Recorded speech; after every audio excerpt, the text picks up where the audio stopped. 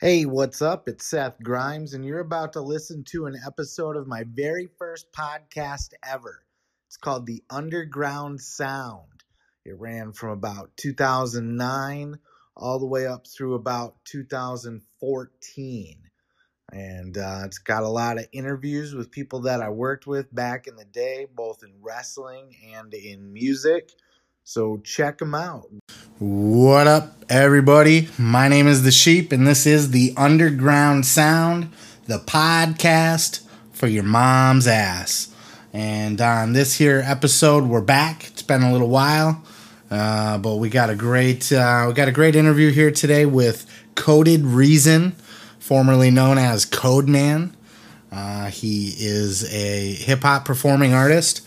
He is also a audio engineer with Coded Waves. And we're going to sit down and we're going to talk all about all kinds of cool things. We're going to talk a lot of rap, We're going to talk about just the methodology of being a hip-hop artist and performing and creating albums and everything that goes along with that. We're also going to talk about the Coded Waves, his engineering business, and the different types of projects that he does with that. We're also going to talk about just different things that have to do with life. I mean, we just had a good conversation. I had a whole list of notes, like things I wanted to talk about, and I feel like we nailed a lot of them. But once we sat down together, we just kind of started talking, and a lot of this, almost all of this conversation just kind of came right off the top. So it's in a really random order. And it's a good conversation. We talk about a lot of cool stuff, and it was fun to sit down with him. I feel like we got to the root of the person. We're also going to talk a lot about, he had a lot of heart surgeries. He's got issues with his heart. We're going to talk about that as well. And he's just got a really great story, a very powerful story, powerful message. And I think everybody needs to take time to listen to this one. Coded Reason, the CodeMan. It's a great conversation with a local Michigan MC, and I'm going to just not talk your ear off anymore, and we're just going to get right into it. CodeMan, and I hope you enjoy. It's the Underground Sound, the podcast for your mom's ass, bitch.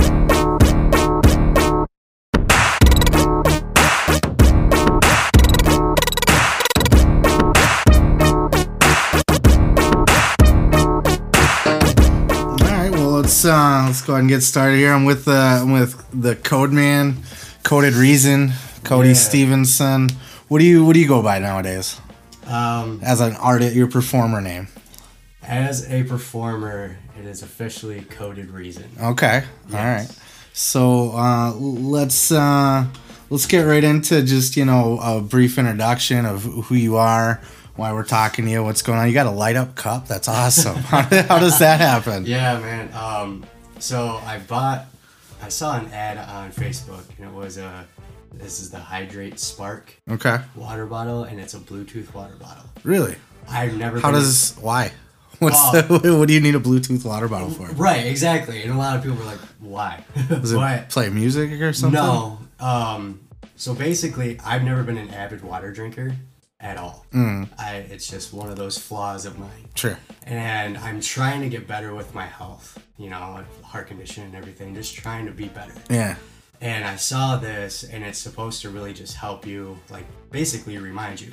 Hence why it just glowed, actually. So does it work with, like, an app on your phone, or is it just kind of so remind you, or both? It syncs with your phone, and you have, like, a goal every day. It sets a goal for you for how many ounces of water you want to drink, or you should drink.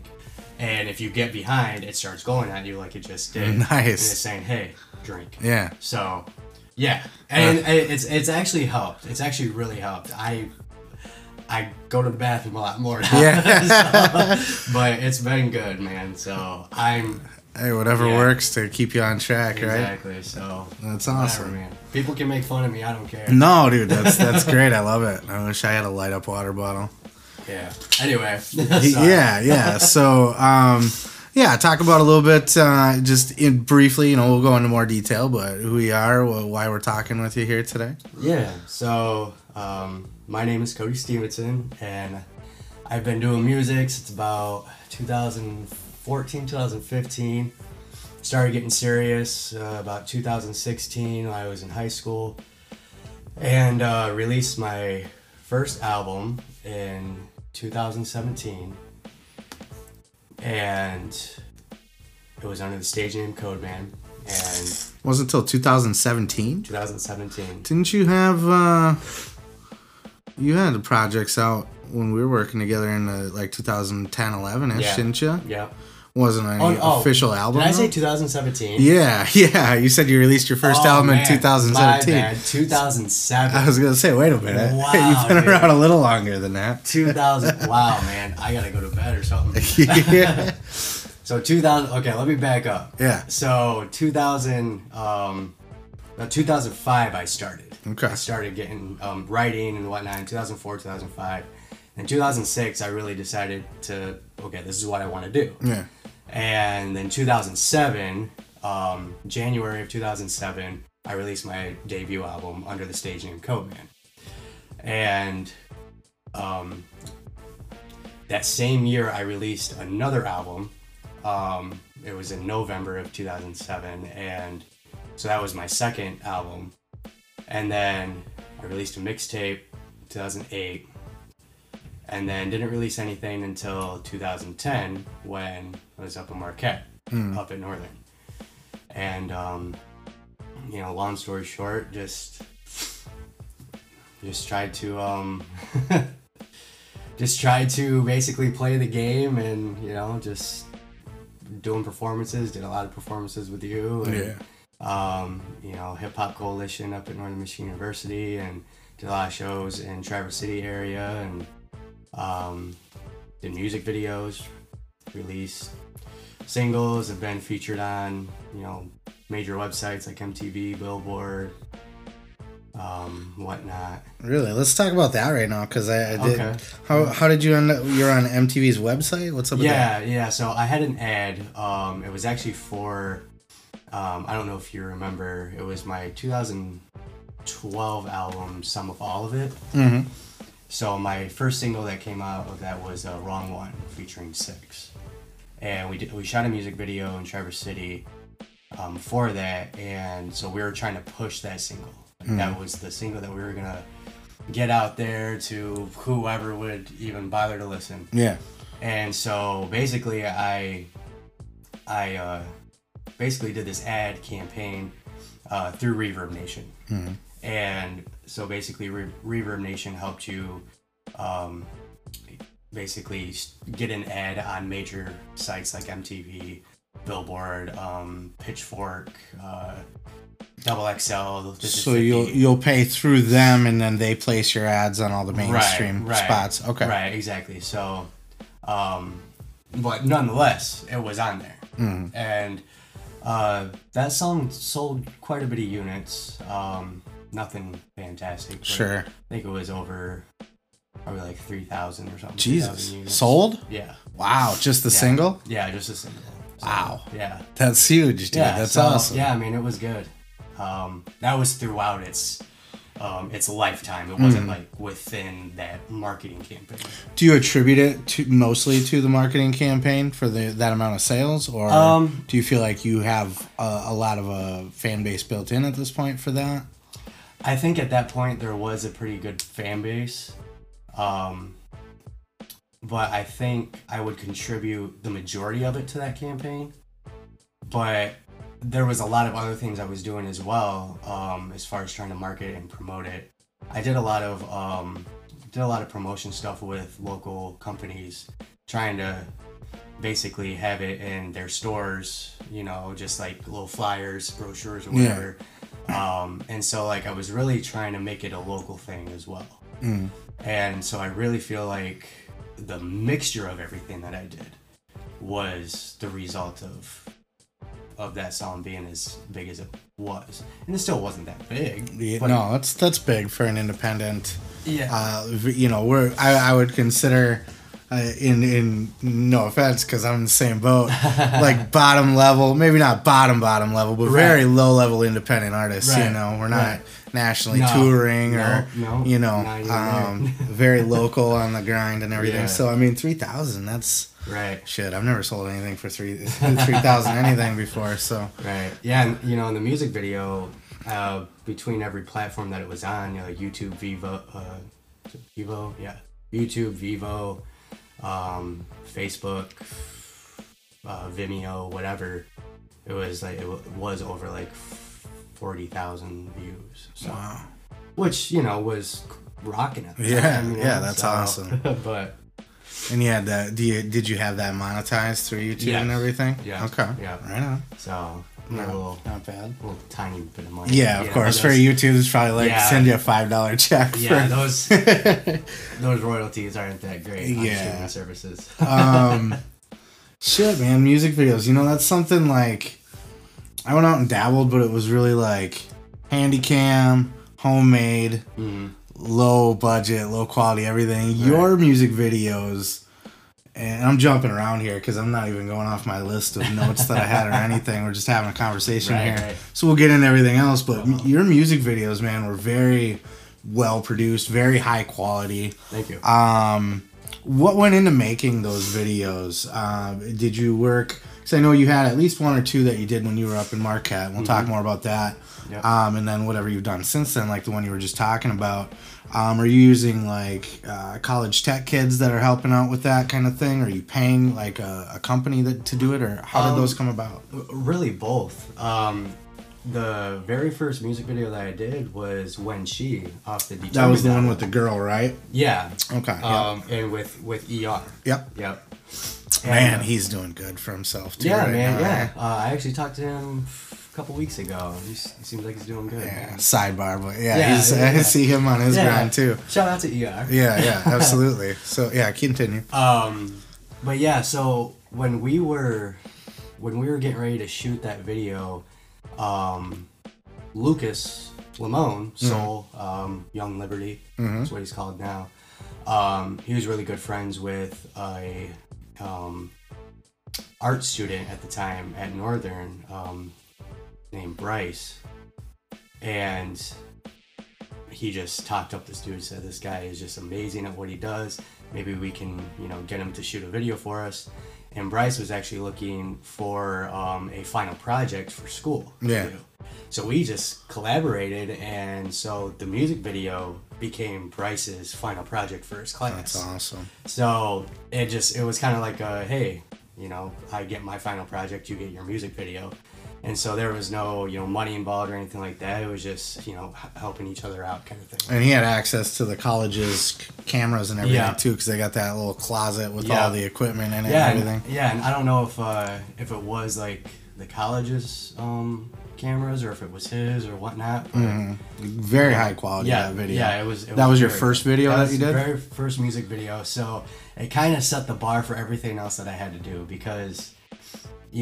I felt like if I went backwards with any video...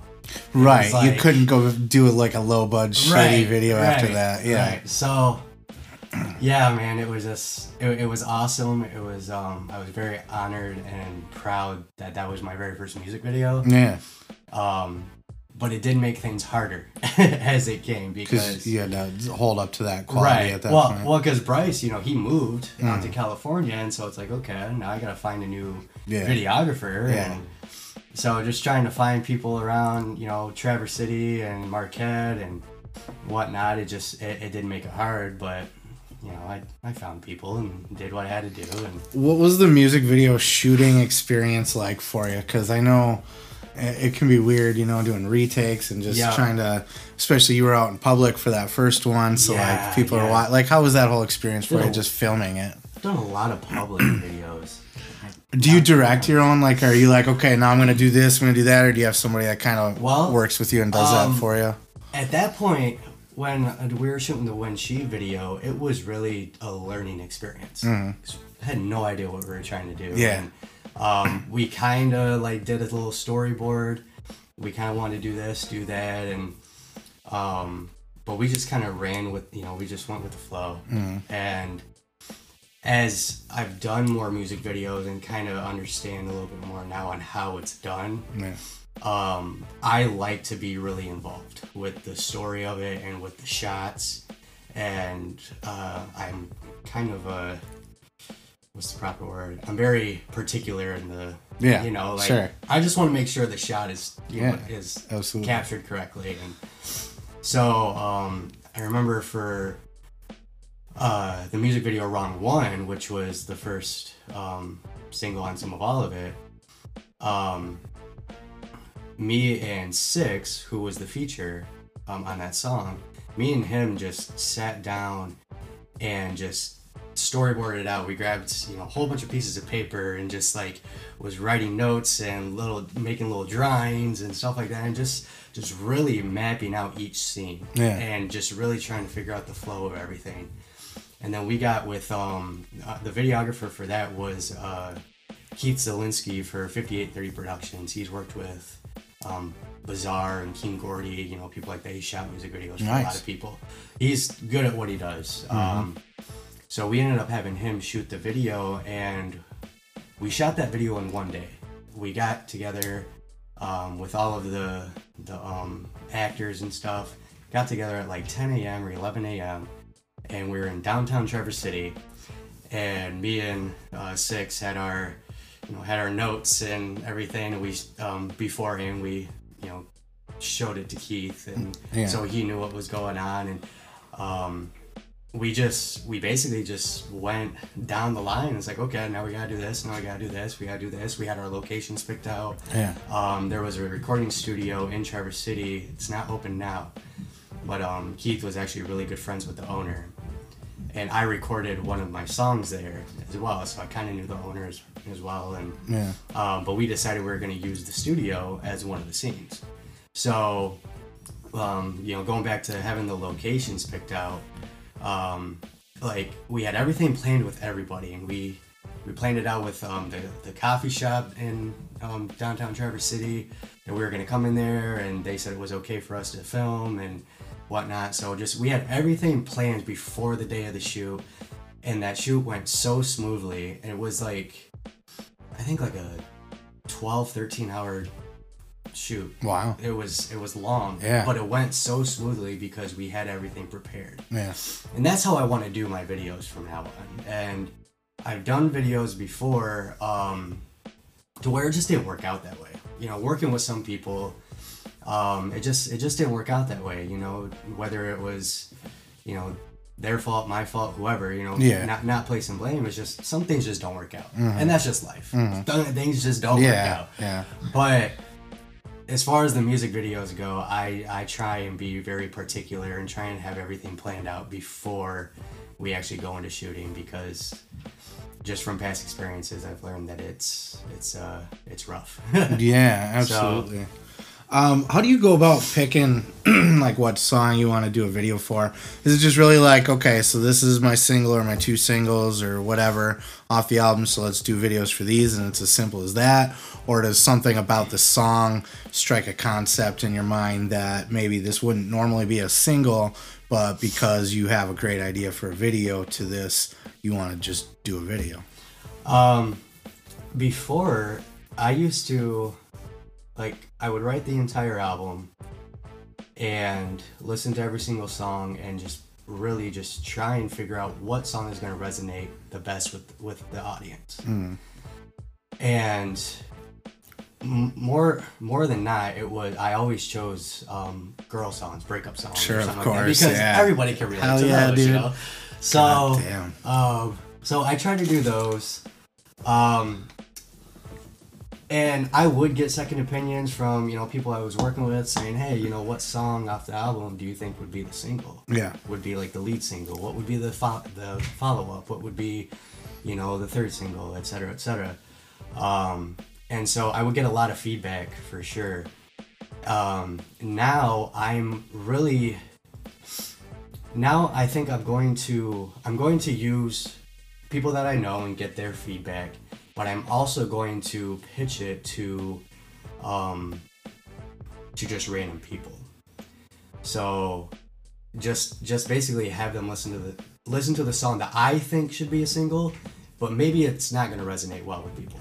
So then I'll pitch it to to, you know, all these people that maybe don't know who I am, whatever. I'm trying to figure out exactly how to do this. Yeah. But, don't know who I am. They listen to the song and then they just give feedback and saying, okay, I liked this, it reminded me of this, it was, it reminds me of this artist, and if if a lot of people like the song and based off of their reactions and their feedback, that could be the single. Yeah. Or it could not be the single. Maybe it flops completely, and it's like, okay, I gotta pick something else. How are you with people's feedback on music? Because as an artist, I feel like artists for the most part are pretty sensitive people. Yeah. So like if somebody gives you not so thrilling critique or advice on the music, it can kind of sting your ego a little bit. At the same time, depending on who you're asking, like I know with me, like I really take musicians' opinions to heart really strongly. Yeah.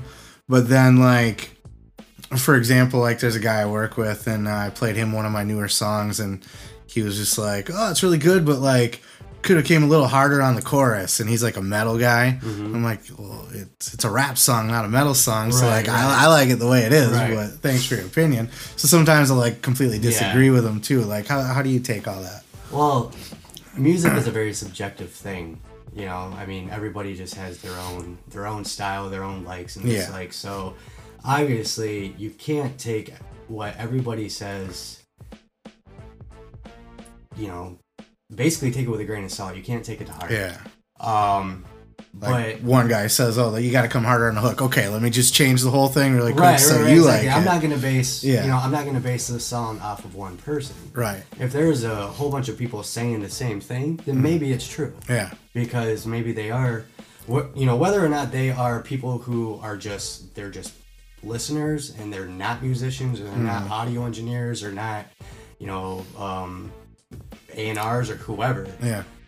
They're just our normal, fan base, and they're saying this is not working too well. I try not to take that to heart because I feel like every artist, no matter who you are, no matter how good you are or how bad you are, there's always going to be a bad song. Yeah. I just feel like there's always going to be a bad song no matter who you are. Yeah. I mean, you take Eminem, he's getting a lot of his whole flag. album. Yeah. He's getting a lot of I didn't flag. like it at all. But then you take somebody like NF, I guess, we're just talking about NF. If you take somebody like NF, he's going to get flagged too, because not a lot of people are going to, there's going to be people that are going to say, I don't like how he's angry all the time. Yeah. Or I don't like how he mixes the singing and the rapping. I don't think he can sing well, which he can. He can hold a note. He does this thing very, very well. You're just always going to get that feedback. So really, I just try and kind of take it with a grain of salt. And I just kind of push it out of the way. That's why I try not to read into the comments, especially when I release a song. Yeah. Because, we can... It's depressing at some point, But there's a lot of positive feedback too, and so I really think it's just, it's going to be a mixture. Everybody is so different, and it's always going to be a subjective thing. Music is such a subjective thing. So, and there comes a point where you gotta release it out into the world too. I think I don't remember the exact wording, but Slug from Atmosphere had said once that like something to the effect of like you can only go over a song so many times and try to nitpick every little hair on it to try to perfect it so much. At some point you just gotta like let it leave the nest, and like that's your art project. Wasn't perfect, could use some work, but it's as good as you're gonna get it right now, or it's good enough to get out there. So you can only do so much, and then you got to move on to your next project. And that's not saying like you half-assed it or didn't put enough effort into it. It's just like that's your art, that's the project you created, and sure you can adjust levels and stuff like that, but to go in and try to nitpick every word or try to do rewrites and that kind of thing. Like at some point, you just gotta kind of let your heart guide you on those things? I personally believe that no song is 100% finished. Yeah. Whether it's been out for years or it's coming out this year, it's not done. No song could ever be completely done. I believe that. There's always something you can change. There's always a level you can fix, whatever. But you do have to let it go. You know, you get it to the best that you possibly can at that time. Mm-hmm. And then when it's released, and then maybe you're listening to it after it's released and it's done, and you're saying, wow, I wish I would have changed that volume. Or I wish I would have added this effect or took off that effect or, you know, added more reverb on, you know, the chorus or something like that. There's always, especially as artists, we nitpick our stuff. Dude, yeah. And so there's always going to be that. So I believe 100% that no artist is going to say, this is 100% done. Yeah, never. And this is ready for release, and this will never be anything different. Mm-hmm. There's always something, when I had created a final project, and you listen to it 20, 30 times, because you do, you know, you go through and listen to every little detail about it. Mm-hmm. You're always finding shit. At least I do. I know I do. Yep. Where there's like, oh, that I don't like the way I rapped that. I was a little off key, or just I could have did it different, or I don't like the way that was mixed quite. It just doesn't sound quite right. But to spend time just like being super anal about those things, you're just gonna drive yourself crazy. And that's, you know, it's funny because I am a certified audio engineer. That's what I went to school for. Yeah. And so like I can mix music, and you know, I do mix music. But I've come to terms and I've accepted that I will not mix my own stuff. Really? Yes. Not at all? Not even a first pass through or nothing, and send it to master? Not anymore. Wow. Yep. So I won't do it. This new EP under Coded Reason, I'm going down to Illinois actually in a couple weeks, and my producer, I'm working with a producer now. Him and I actually worked together at Amazon. Okay. When I was living down here in Grand Rapids. Decided that I was gonna hire him as the producer. He was gonna overlook everything, and basically, I mean, he's a huge hip hop nerd. Just an amazing person, but an amazing audio engineer, amazing entrepreneur, amazing hip hop head. He just has that knowledge, and he knows how to do it. And working with him at Amazon, like, him and I just became really good friends, and being around him, it just made me more comfortable saying, okay, this, if I let this guy mix my music and I don't touch it, I'm gonna be happy. Yeah. Because I've heard his mixes. Mm-hmm. I've heard his product, and I know it's gonna be amazing. And my last CodeMan project that I released, it was a rendition of my debut CodeMan album, Army 1. I actually had people from Kraz, some of my classmates, mix that. So I didn't even touch that either. So why do you think you're gonna be too nitpicky about your own stuff? Yes, that's exactly why. Because I'm busy. Yeah, there you go. Yeah. So I don't have time to sit here and mix my own stuff, and that's bad to say, and it's terrible. But just, you know, with my job, I'm just really, really busy with my job, and so I can't find the time to do that, let alone write. Yeah. This EP should have came out back in August. It should have been out, and we're now just getting into the recording phase in a couple weeks. Yeah. Like, it's just nuts how long this is dragged out. And so, I don't have the time to do it. I won't find the time to do it just because of the person I am, unfortunately. Yeah. And two, if I did do it, it's not going to get done because I am going to nitpick. That's how we are. Yeah. And so letting somebody else do it, especially somebody that I really trust, letting him do it, I know it's going to be taken care of, and I know it's going to be a good product. So I want to pick your brain a little bit because I always find this interesting talking to other rappers because I feel like everybody does it different. What's your process in creating an album, EP or full length or whatever the deal is, whatever you're putting out? Are you somebody that gets your beats first and then writes the beats? Do you write and then find beats that fit that? A little bit of both. Start with that. How do you go about that?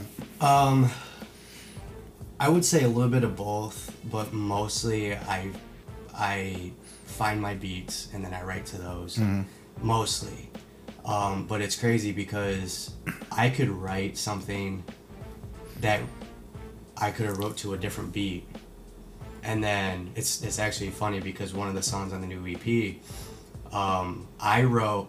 So the first verse I wrote on a beat from Cool Nerd Productions, which is Corey Barton, Cool Nerd. He goes by Cool Nerd. Okay. That is my producer. So nice. Shout out to Cool Nerd. Cool Nerd. Yes. So the first verse of this song, I wrote to one of his beats, and then the second verse was actually for an entirely different song that I wrote to a completely different beat. And then the way that it just happened, the first and the second verse, it's now a completely different beat. Neither beat, not from Cool Nerd, not from, I can't remember who the other producer was, but it wasn't even their beats.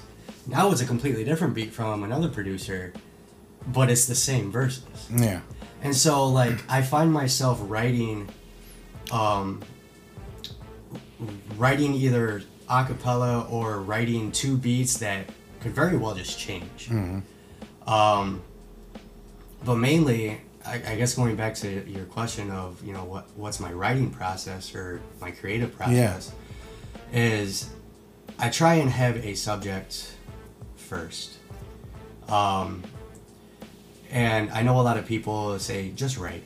You know, just write, just get the creative juices flowing, which I do sometimes. Yeah. And it's been hard. The past year has been really hard because I stopped after CodeMan, and I decided, like, I'm done with music. I'm not gonna do this anymore. I'm gonna focus on audio engineering. I decided I wasn't gonna do it, so I stopped writing. I stopped trying to be creative. And then when I decided that I was gonna do it again, I had to, like, basically relearn. And so it was hard because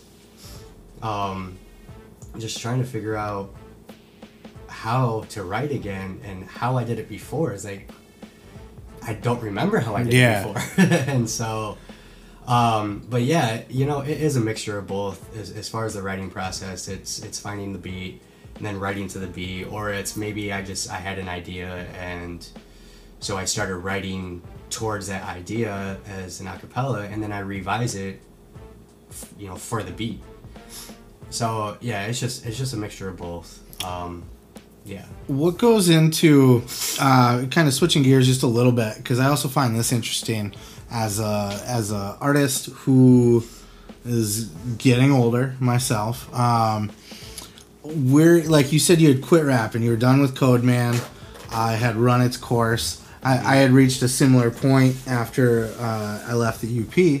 Yeah, I was kind of just done being a rapper, you know. But like, I feel like if you're a true artist, it doesn't go away. You can't get that out of your system. You have to create music, whether you do anything with it or not.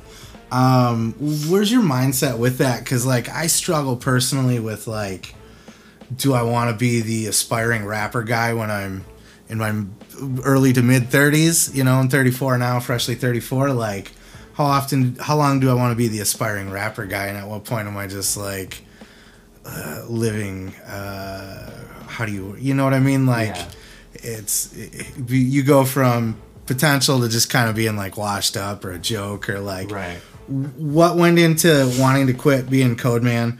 What went into coming back and wanting to create new music? And how do you feel about that? Like, do you feel like, because there's so many, and I know I'm kind of just, like, loading up this question here.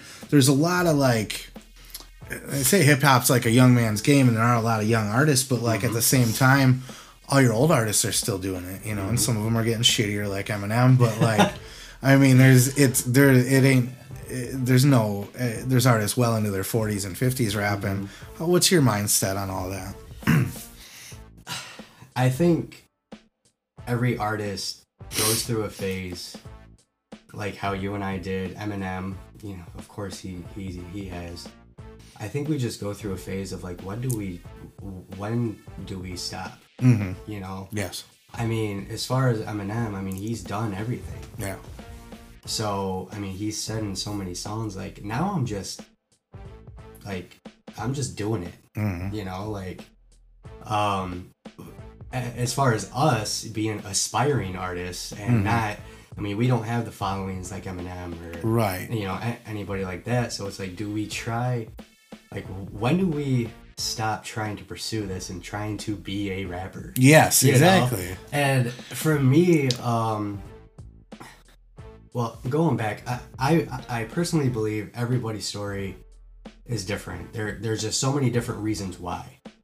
So, for me, when I was CodeMan, I went through a lot of,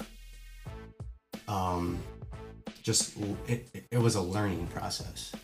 And it was a lot of growing and a lot of trial and error of, basically, I was being everything that I am not. And that's what it's come down to with now I'm Coded Reason. But with CodeMan, I was being the artist that everybody wanted me to be. I was playing that role. I was playing that act. I had that mask on of, I am CodeMan. I'm the guy who hosts at the club every weekend. Yeah. I do these fundraisers and I go out and party every weekend. And I'm living the local hip hop celebrity life. Yeah.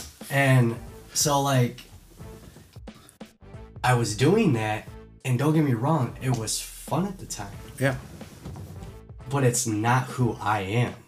And when I decided to quit and focused on audio engineering, and I ended up going back to school. I moved out to Arizona. Not to get religious on you, but I found God.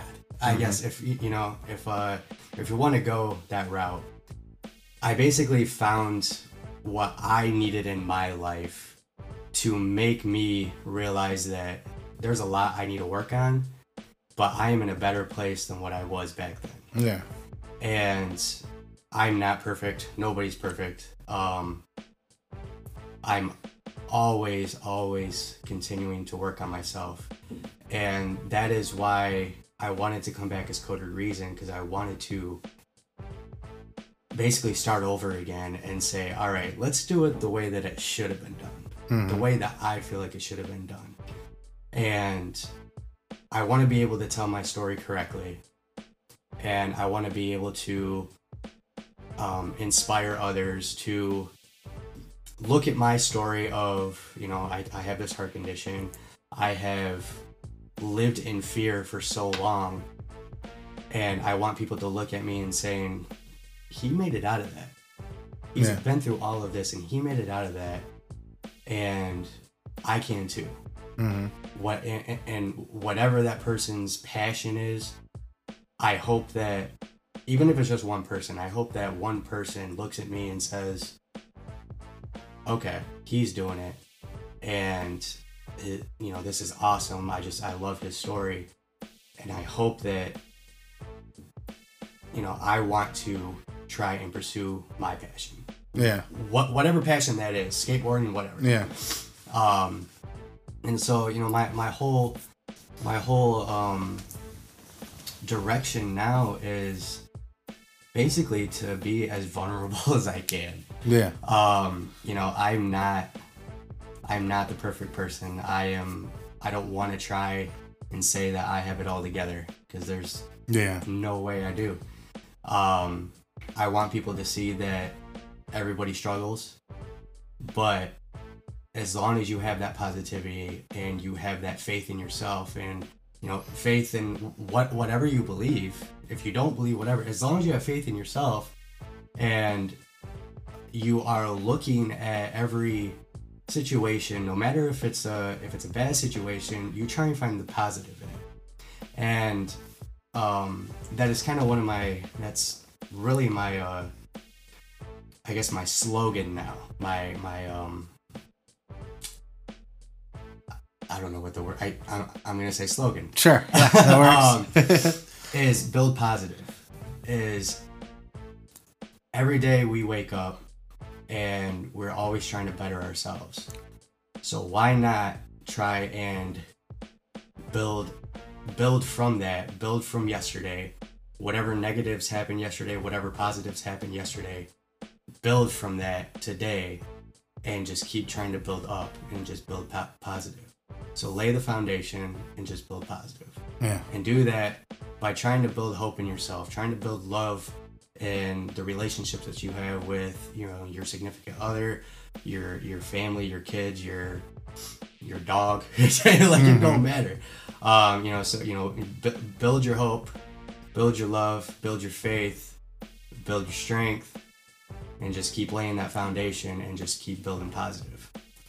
I love that because it's not a religious message. It's a positive message. And right. I think, like you said, be vulnerable and everything. I think a lot of people won't like to admit it or be vulnerable or admit things that they're struggling with or their issues, but everybody has them. Mm-hmm. And everybody's going through a lot of the same things that we're all going through. So right. when that's in your message and that's what you're putting out, people are going to be drawn to you because it's real, because they can relate to it. Mm-hmm. And not a lot of people out there are talking about that kind of stuff either. Right. So yeah. It's a very positive thing, and build positive. I like that too, because in my personal life, so like, short sidebar here. So I ended up downstate from the UP because I got a divorce. Mm-hmm. And I was not very good to my kid's mom. We just didn't have a good relationship. And I feel like what I took from that was that there was a lot to me that I was a very negative person for a while. And I feel like now I try to kind of the same principles as build positive. Like I just try to carry love with me in everything I do. Yeah. You know, love my friends, love my family, love the girl or whoever, you know, and just try to be positive about everything and try to come from that position of love. Right. And get rid of the negativity, because I think that really brings people down and hurts people. And it's just a great message to put out there. Yeah. And it can reach everybody. It's not a religious thing. So it's very cool. Right, exactly. You know, I just, you know, with that message, you know, like, I don't want it to seem like, you know, oh, he has it all together and this is what he's trying to do. He's trying to be a motivational speaker because he's went through this and whatnot. I'm still going through. You're right there with us, with everybody else listening. I'm right there with you. Mm-hmm. So if you're going through something, I'm probably, you know, I might be going through it too, you know, and I hope that, you know, the new music, whatever I'm going to be talking about in the music, whatever experiences I'm going through, I know people are going to be going through it as well. Yeah. So it's for me, I'm always growing, and I'm always trying to take every new day as a positive, you know, basically spin it into a positive day. And you know, no matter, you know, if I break down, you know, on the side of the road because I ran out of gas or something, like, you know, I'm not going to throw a fit or, you know, whatever. I'm going to be upset. I mean, that of course. Sucks. Yeah. That sucks. Yeah. But, you know, I mean, there's a lot of people who basically something negative that happens like that, or they get in an argument with their boyfriend or girlfriend or whoever, and they turn that temporary little situation into an all-day thing. Mm-hmm. And so now you're just living in negativity for that day. And spreading it around to everybody you're interacting with. And most likely you're going to go into the next day with that same mind frame. And it's going to cause a ripple effect, because now if you go home and you're a dick to your girlfriend, then she's going to be mad at you. Then that fight's going to carry over into tomorrow. And she's, you know, you're going to wake up in a bad mood because it just... Yeah. It's a trickling effect. And it just, exactly. And so... You know, I just hope that, you know, people can just really understand, like, things happen. It's life. Life happens.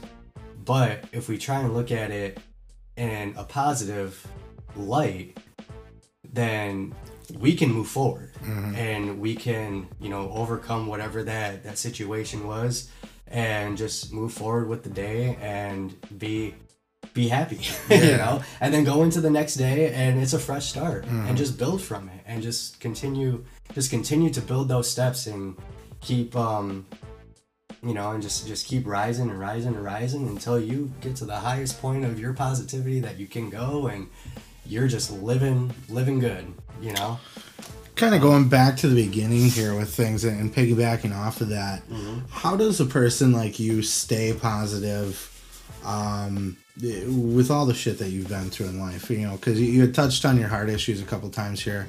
Kind of want to talk about that, what you went through as a kid, how it affects you to this day, and how do you try to, where you found the strength to move forward through that, and where do you find the strength today? Yeah, so I guess starting off with the heart condition, I was born with a very rare heart condition called hypoplastic left heart syndrome. And basically what that is my left ventricle, basically the left side of my heart basically didn't want to do anything. So the right side of my heart had to do double the work. So it put a lot of stress on my heart, and therefore I had low oxygen levels. And I was born in the state of Wyoming, where there's mountains, high elevations. And so basically, at 3 weeks old, the doctors found out that I had this heart condition, and I had to get air flighted, or whatever the proper word is, to, I think Denver, Colorado was my first. So I got air flighted from Wyoming to Denver, Colorado, and underwent my first heart surgery at 3 weeks old. And prior to that, going back to when they found out, so they told my parents that I had a heart condition, and it was very serious, but they needed to figure out what it was. So they needed to do a procedure called a heart catheterization. And nowadays, a heart catheterization is looked at as an outpatient procedure. So you're in and out. But they told my parents, they said, his heart condition is so serious that he only has a 10% chance of living through this heart catheterization. Wow. And so if he does pull through, then we have to air flight him to Denver, Colorado to have open heart surgery. And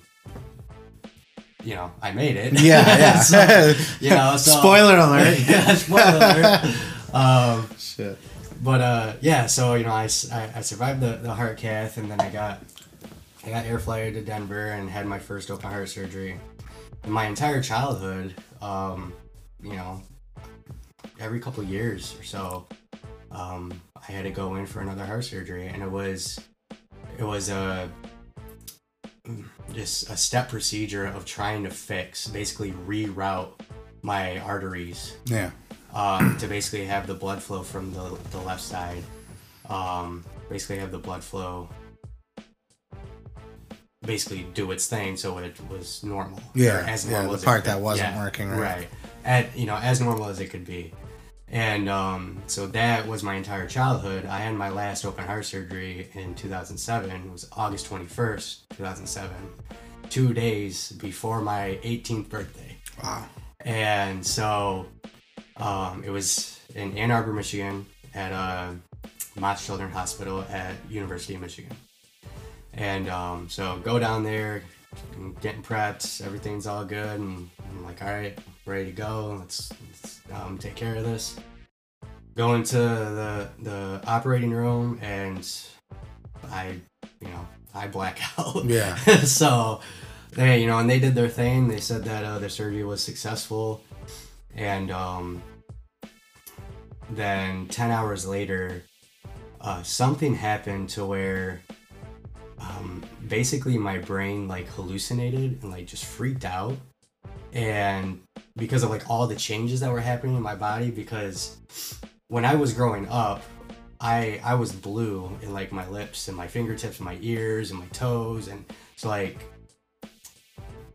so Bad I had circulation. Yeah, bad circulation. I had very low oxygen levels. Well, this last procedure was to basically fix that to where I would have not oxygen levels like how you have, but Passable. higher oxygen levels, to where I wouldn't be blue anymore. So they believe that because of that drastic change, my brain just really freaked out, and I ended up having a 40-minute seizure. Wow. And it resulted in a cardiac arrest. And so they called my parents and the family that was down there, basically said, you got to come down here. Your son is in cardiac arrest. And I can't imagine what my parents were feeling. I mean, they watched me, like on the bed, like trying to survive, and there were doctors and nurses just crowded around my bed and just doing everything that they could to save my life. And I mean, by the graces of God and their amazing skills, like, I survived and I came out better than what I went in. And that was the last time you've had to do it? Yeah, that was the last time. How many surgeries total? 7. Since from 3 months old to 18? Yep. Wow. So, and I may have to have another one down the road. I don't know. Did they say anything like, is this going to limit your life expectancy or anything like that? They thought they didn't think I was going to live past the 3 weeks, but then after the first surgery, they said that I probably won't live after year 5. And now I'm 28, and so I guess basically I surprised them, because from what I've been told, there's not a lot of people with my condition who have survived this long. So there's been health stuff going on with me that they don't know why.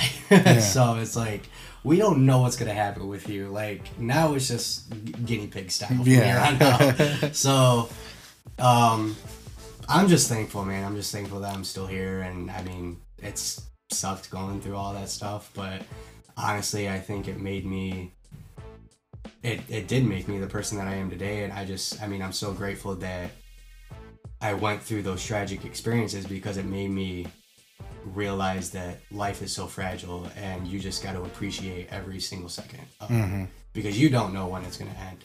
Because at 2 days before my 18th birthday, like, I was expecting get the surgery done and go home and do my senior year of high school and just go to college. I'm just thinking about all this awesome stuff. I almost died. Like, it could happen. It could go away. Just just like that. And so with that specific event, it just made me realize that I need to appreciate the time that I have, and I need to do the things that I love and be with the people that I love, because you just never know, man. Yeah. Just never know. So to me, I feel like that is why I try to be positive. Yeah. And because I just, there's no reason to be mad about, the petty little things, because like I said, it's, we have such little time here. So, use that time to, love each other and do the things that you love, and, just enjoy life. Go out and enjoy it, because you just never know. Things happen in an instant. So. Shit. Well, that's obviously, probably a big part, I would imagine, then, of why you are so motivated and why you have that hustler mindset as an artist. Let's talk a little bit about, I'm very interested in the position that you have as an engineer now, and especially like audiobooks. I know you work a lot on audiobooks. God, that's got to be like the most tedious fucking thing in the world, right? Like, yeah, especially if it's a boring subject to you. Or, like, how do you get through that, man? So when I was working at Amazon, that was what I did for a good. I don't know. I did a lot of post work at at Amazon, and it was, you know, just editing, you know, little mouth noises, piecing things together. You know, if the narrator pronounced a word wrong, it was either try and find the right syllables within a different word that would match up, that would, you know, make it sound good. Yeah. Or you would have to call for a reread, or whatever. It was very tedious work, and doing audiobooks every day, I don't know if I could. Yeah. Wow. You know, I mean, I'm not at Amazon anymore. I contract for a company now, and I do commercial and narration work. So basically, we have the company. They basically help aspiring voiceover artists, coach them up to, you know, how to use their voice correctly, just teaching them, you know, different miking techniques and stuff like that. Yeah. And then at the end of the curriculum, they get to go into a recording studio wherever they're located at. They might be, the company is located in Vermont, and so the client might be in California. Mm-hmm. And so they're doing their, you know, coaching sessions and stuff like on Skype or whatever, and then they'll do their recording sessions in a studio in California. So the company is just partnered up with a whole bunch of studios around the country and around the world, because we have a lot of international clients too. And so when the recording sessions are done, they are sent over to us in the post-production department, and that's when I take them and I edit the vocals and, you know, the dialogue and whatnot, the pacing, make sure all the mouth noises are, you know, it is doing the tedious work, like how an audiobook is, but it's not as tedious, because you do get to be creative with it, because after you do all the editing, you get to do, you know, you get to choose the music, and, you know, you basically just try and find the right piece of music for that voiceover artist, and, you know, you get to watch a whole bunch of cool, you know, commercials from the 70s or from you know, now, and, you know, it could be like a Subaru commercial, and then the next one's going to be a GameStop commercial, and the next one's going to be you know, Starbucks or something like that. So, you know, it gets really fun. There's a lot of tedious work, but it does get to be fun when you are being creative with it, adding sound effects and just piecing it all together and making it a solid, you know, product. So it's been fun, man. I really do enjoy the job that I have now, and it's cool being able to work from home. And like, I have an office in Traverse City that I work out of, but like, I set my own hours and, you know, just whatnot. So it's been fun. I've been very grateful for the job that I have. So, do you get the opportunity, maybe not through your career, or if you do, maybe even, but even just on the side, do you get to work with a lot of artists still, or producing any kind, or engineering any kind of music? I haven't in, wow, I think the last like year or so, I really haven't done a lot of music production. I think the last actual project that I did musically was country artist Drew Hale. I don't know if you know who that is. Mm-hmm. He is local Traverse City country artist, and he came to me. He was working on an EP, and he came to me and asked if I would be able to mix and master his EP, and it was a 4-track EP or something like that, and that was in 2015. So yeah, it's been a while. It was like the end of 2015, and that was fun. Like, being able to do different genres, not just hip hop, because I mean, that's how I started, was hip hop, doing my own stuff and doing friends', you know, music and whatnot. That's how I started, and so then being able to actually do different genres like country, and I've done some rock and some folk stuff, and yeah, it's been fun. It's been awesome to be able to go into different genres and just kind of see how it plays into the just how you're gonna mix the drums compared to how you would mix the drums in in a hip hop song. Yeah. And like just doing a lot of comparisons. It's pretty cool. But yeah, I haven't done it in a while. And Drew Hill is actually he actually won. I think it was in 2016. He won the best. He went down to Nashville and won this contest. I can't remember exactly what the contest was, but it was like the best new country artist or something like that. And so he won quite a bit of money off of it, and then he ended up releasing an album. And I wasn't part of that as far as the engineering process. I wasn't part of it, period. But he released that, and now he is he actually just got back from Nashville and is working with quite a few big people. So I mean, he's doing his thing, and I'm very proud of Drew, and I'm honored that I get to say that he was one of my clients. Nice. So yeah, that was like my last music project last full music project. I've dabbled in doing some mastering and some very low cut mixes for other people, but nothing that I really jumped into. So for the layperson, explain, kind of break down the difference between mixing, mastering, what exactly an engineer does, compared to also like what a producer is. People hear producer, is that interchangeable from engineer? Are they two different things? What was your job specifically, and what are the differences between mixing and mastering, and kind of that whole process? So basically, if we want to go into going into it, as far as the producer is the guy who oversees the entire project. So they're not necessarily the engineer. They could be. They can be. They can be the recording engineer, the mixing engineer. They can do the entire thing. Just how cool Nerd is actually doing everything for me. He's the producer, he's the recording engineer, mixing engineer. He's not the mastering engineer, but he's doing everything else. So basically the producer is just the guy who oversees the project and makes sure that it's going in the direction that they want, that the artist wants, and that the producer wants.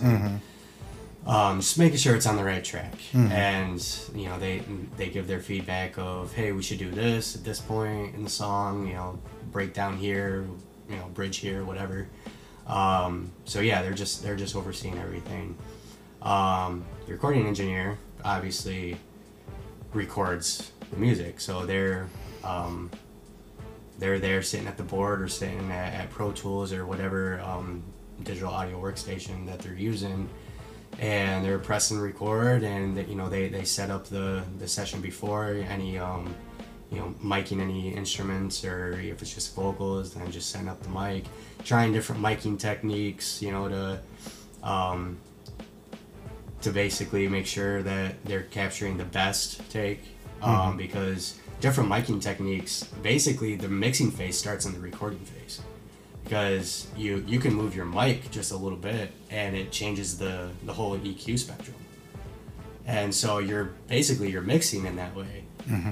So yeah, the recording engineer just goes in and sets it all up and presses record and just basically captures everything. And I think it's the most important job, because I think the recording phase, if you don't get the recording phase right, everything else just falls apart.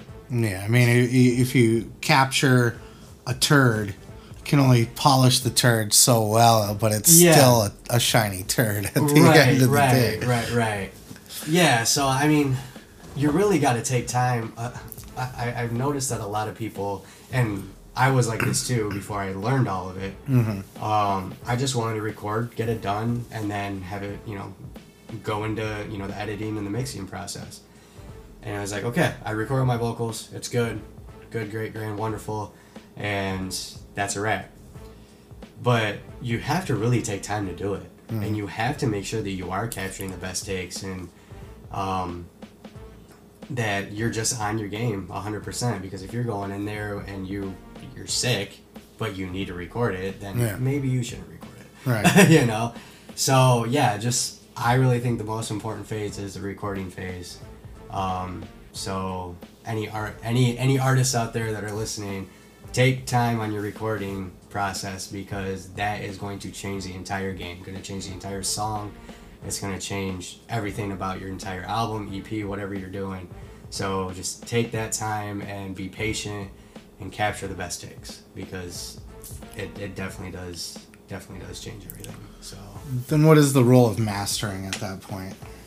So mastering, well, you know, after the mixing phase, mastering is very critical, and basically it's the final step in the recording and mixing process. So mastering can bring out the best in your mixes by balancing out the frequencies and helping your mixes translate well on the listening environments, you know, in the car, on your phone, your Amazon Echo Dot, or your HomePod that's coming out soon. Yeah, I saw that. Yeah. You know, just basically capturing when you are mastering, you're basically it's a, okay, how do I want to say it where I don't sound dumb? Basically you just are enhancing the final mix, and you're basically getting it to the radio level to where it's radio ready, and you master it to where it can translate to all those other devices and all those other, you know, areas, whether in the car or whatever. And so when people hear it on, you know, Pandora, or they hear it on Spotify, or they're, you know, it comes on the radio, or it's playing in, you know, Applebee's or something, it's gonna sound good. Yeah. So that's, you know, basically that's what the mastering engineer does, is just make sure that it sounds, it's the polished, it's the best version that it can be, and it translates well throughout the world, basically. What's your favorite part of that process, and do you like to, like for me, definitely not anywhere near any level that you are, but I love mixing a song and like playing with it and like doing fun things within the mix to just make it I don't even know how to say it, to just put creativity into the mix, you know, like little things like playing with the pan so things are a little over here and there, and just the little things, you know, like I love that kind of stuff. Mixing is my favorite part of the entire process. I hate recording. Yeah. I hate being a recording engineer. I'll do it and it's fine, but because I listening to everybody fuck up 5 times in a row. Well, yeah, that do it again. You know, and I just know because it is the most important part, and so I just don't like pressure. Yeah. So I feel like I put a lot of pressure on myself, and when I'm the recording engineer, it's like, okay, I got to make sure that I capture everything perfect for this client, because if we don't, then it's on me. Yeah. And it's too much pressure for me. Yeah. You know, like I said, I'll do it, and it's not a problem, but yeah, mixing is just fun, man. I like being able to go in and, you know, starting off with, you know, just getting a good balance of your levels and your panning and whatnot, and then just starting to add your EQs and your compression, and, you know, then, you know, adding your reverb and doing all that and just really spicing it all up. And I mean, there's a lot of technical things that you need to do within the mixing, especially for EQ and compression, because those two are the most important things that you need to do. Yeah. If you don't have those correct, you might as well just throw the song away. But being able to like automate certain things, you know, like, you know, having, you know, as far as like volume, like you could have, you know, this part of the song, you know, like the first verse or something, like just be, you know, at a good volume, and then automate it to where, you know, the chorus comes up a little bit in volume as far as like the vocals, and, you know, you're bringing the guitars down a little bit and just whatnot. Just being able to shape the song with, you know, with automation. I love playing with automation. It is my favorite thing. Just being able to sweeten the song. And for people that don't understand how much work goes into that, like an average song, 3.5 minutes? Mm-hmm. How much time sitting in front of a computer goes into a 3.5 minute song? As far as mixing, yeah, I would say at least 4 hours. Per song? Per song. Wow. Now, is that just for a client that's paying you good money to have it perfect, or is that something you would do for yourself, or, you know, a Jay Rosa or somebody like that as well? Well, I've had a lot of clients who, especially with hip hop, those clients, they get their beats, and it's, you know, it could very well just be a 2-channel stereo WAV file. Mm-hmm. And, you know, they bought it off of, you know, SoundClick or whatever. They have a lease, just a standard lease. Yeah. So they get the WAV and the MP3, and if they know that, you know, WAV is a higher quality file, then they're going to send you the WAV. But you only have a 2-channel stereo WAV to where it's a mix. It's already a mixed version of the beat, and then now you just have vocals. So now it's like you can't really go into a full mix. You're so limited with that 2-channel stereo WAV. If you have the tracked out instrumentation, then you get to go in and have fun. And it's actually really, really fun. What was your original question on that? Just like you said, about 4 hours per track. Yeah. Is that like the same amount of time you'd put into a paying client, or is that like something you do for yourself or one of your homies at the same time? It depends on what I have to work with. You know, if I do have the 2-channel stereo WAV file and that's it as far as all of the instrumentation, and then I just have to mix vocals with that, it is going to take less time because I'm limited. But if I have everything there, I'm going to spend 4 hours on it. Wow. It doesn't matter who it is. Yeah. I want to put out the best product possible. So, because that's a reflection of my work, you know. So I don't care if it's you know, Jay Rose, or if it's Sheep, or if it's Drew Hale, or if it's Eminem himself. You know, like, don't matter. I'm gonna try and make it the best possible. So right on. Man, you know, like, we made it through an hour easy here, a little over, and like, wow. I haven't even looked at my list or anything since, which is awesome. I did want to hit on, though, before we wrap up here, I try to keep them close to an hour-ish. Just talk about, like, what you got coming up now. So, like, what's Coded Reason got coming out? You mentioned you have an EP you're working on. Yeah. What is that project going to kind of be like, and what do you plan to do with it, and what's your future direction with all that? So, the whole transition of going into Coded Reason, you know, it was the reason why I transitioned into a new artist name is because CodeMan is, you know, he doesn't exist anymore because that's not who I am anymore. And, you know, we talked about that briefly. And, so it's just, basically it's starting brand new. It's debut project, you know, basically I'm treating it as I've never done this before. As far as like, I've never put out a project before or anything like that. And so the EP, it's self-titled. It's called Coded Reason. The EP, it consists of 6 songs, and basically I'm gonna treat it as gonna release it on all platforms, on iTunes and Amazon, Google Play, Spotify, everywhere that we can get it, on all digital platforms. Planning on getting physical copies printed up. And I know that's people still buy those. Right, exactly. Gonna go to Sam Goody and pick that up. Yeah. I actually bought the actual physical copy of NF's Perception at the show. At the show. Yeah, that's, you know, shows, CDs will still sell pretty good. Yeah. I don't think people really go to stores or buy them offline, but at a show, for sure. Yeah. That's the only way I'll buy a physical copy is if I go to a show, because to me it means more. It reminds me of my experience at that show. Right. Yeah. So, and you're supporting the artist directly. Exactly. You Exactly. So, yeah, planning on doing a lot of, promo and giveaways and stuff like that with this project.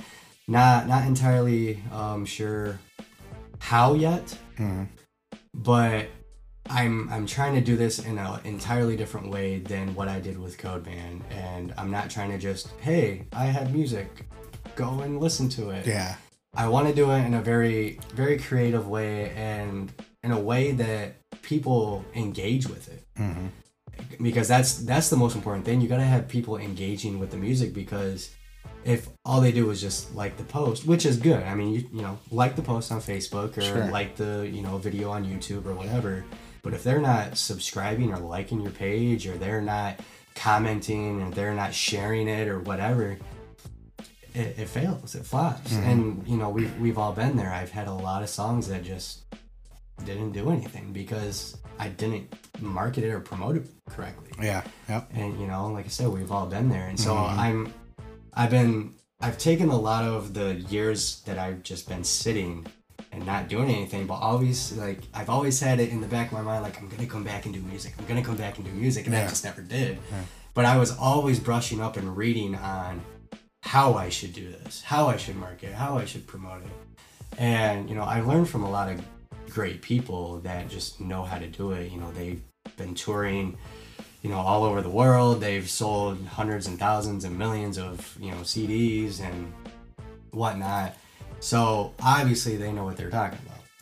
So I'm trying to really just basically copy what they're doing and implementing it into what I do with the new EP and whatnot. But I just really hope that that the new music is a true reflection of this new artist.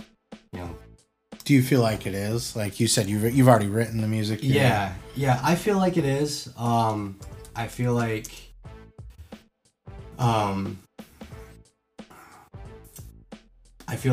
when people listen to it, they if you were a CodeMan fan, you probably will hear some CodeMan, like, oh yeah, that reminds me of CodeMan, whatever, because it's just who I am, Yeah. But as far as the content and whatnot, I'm trying, I tried to, stay away from certain things that I did as CodeMan. And I just really hope that with the promotion and the marketing and even the way that it's being created, I just really hope that we take it to a good proper level to where we can actually start making some buzz and make a good movement with it. And down the road, I want to bring back my charity, and I want to mix my music in with my charity and just start doing it for to help people. It's not about me selling CDs. It's not about me making money or anything like that. I don't care. I'm not trying to be famous. Yeah. That dream is long gone. That was a CodeMan dream. Right, yeah. And so I'm not trying to be famous. I'm just trying to be able to show what I can do in hopes that it inspires somebody. And I want to be able to use my music as the platform of being able to help others. And having the charity that Jay Rose and I started back in 2013, and that's been just kind of sitting there and haven't really done anything with it because of me moving to Arizona and just life happened. We want to bring that back. We really do. Whether or not it's going to happen this year, it's going to happen next year, it's going to happen the year after that, don't know. But just taking it one step at a time. And I just really hope that the music resonates with everybody very well, and it can start pushing me to actually bring the charity back, and being able to actually start helping people and doing fundraiser events and concert events, and bringing other artists up and volunteering to perform, or donating a song for a compilation CD or something like that. And just collaborating and just working with great artists, and hoping to help families and whatnot. So you're all in at this point. That's all in, man. You know, I just, you know, it's not for me. Getting back into music, it wasn't hey, let's just try this again and see what happens. Right. Yeah. I need to go all in. I need to do it 100%. If it doesn't happen, then it doesn't happen. Then whatever. But I need to at least try, because it's obviously it's still there for me. It's still itching at me like, hey, you need to do this. Yeah. And whether that is God like saying, hey, you know, go and do this, you need to do this, this has been your path forever, I don't know. Or if it just flops and I'm just not supposed to do it, then so be it. Yeah. But I'm gonna put in my 110% and try and do it the best way I can as Coded Reason, and do it in a way that hopefully inspires other people, and they can, you know, listen to my music and feel happiness, sadness, whatever you know, whatever it's gonna be, but they're inspired by it. And yeah, I just hope for the best, you know. Yeah, I respect the shit out of that, man. It's a hard thing to do, to get back into it after you've been done, and then just the positive message that you're gonna try to do with that. It's just fucking awesome. All right, well, last thing here I wanted to mention, way off topic here. Just looking at you here, you kind of look like this wrestler Tommaso Ciampa. Do you see that in you a little bit? A little bit, I guess. Maybe having no hair and kind of growing the beard. I'm not. It's the thinner nose and yeah. I'm nowhere with the beard, but maybe there. Yeah, it's younger and that's funny. Yeah. So it just stood out to me. There's a shorter beard there. Yeah, there we go. But yeah, that's funny. Anyway, well, I don't have the muscles like that, nor will I ever.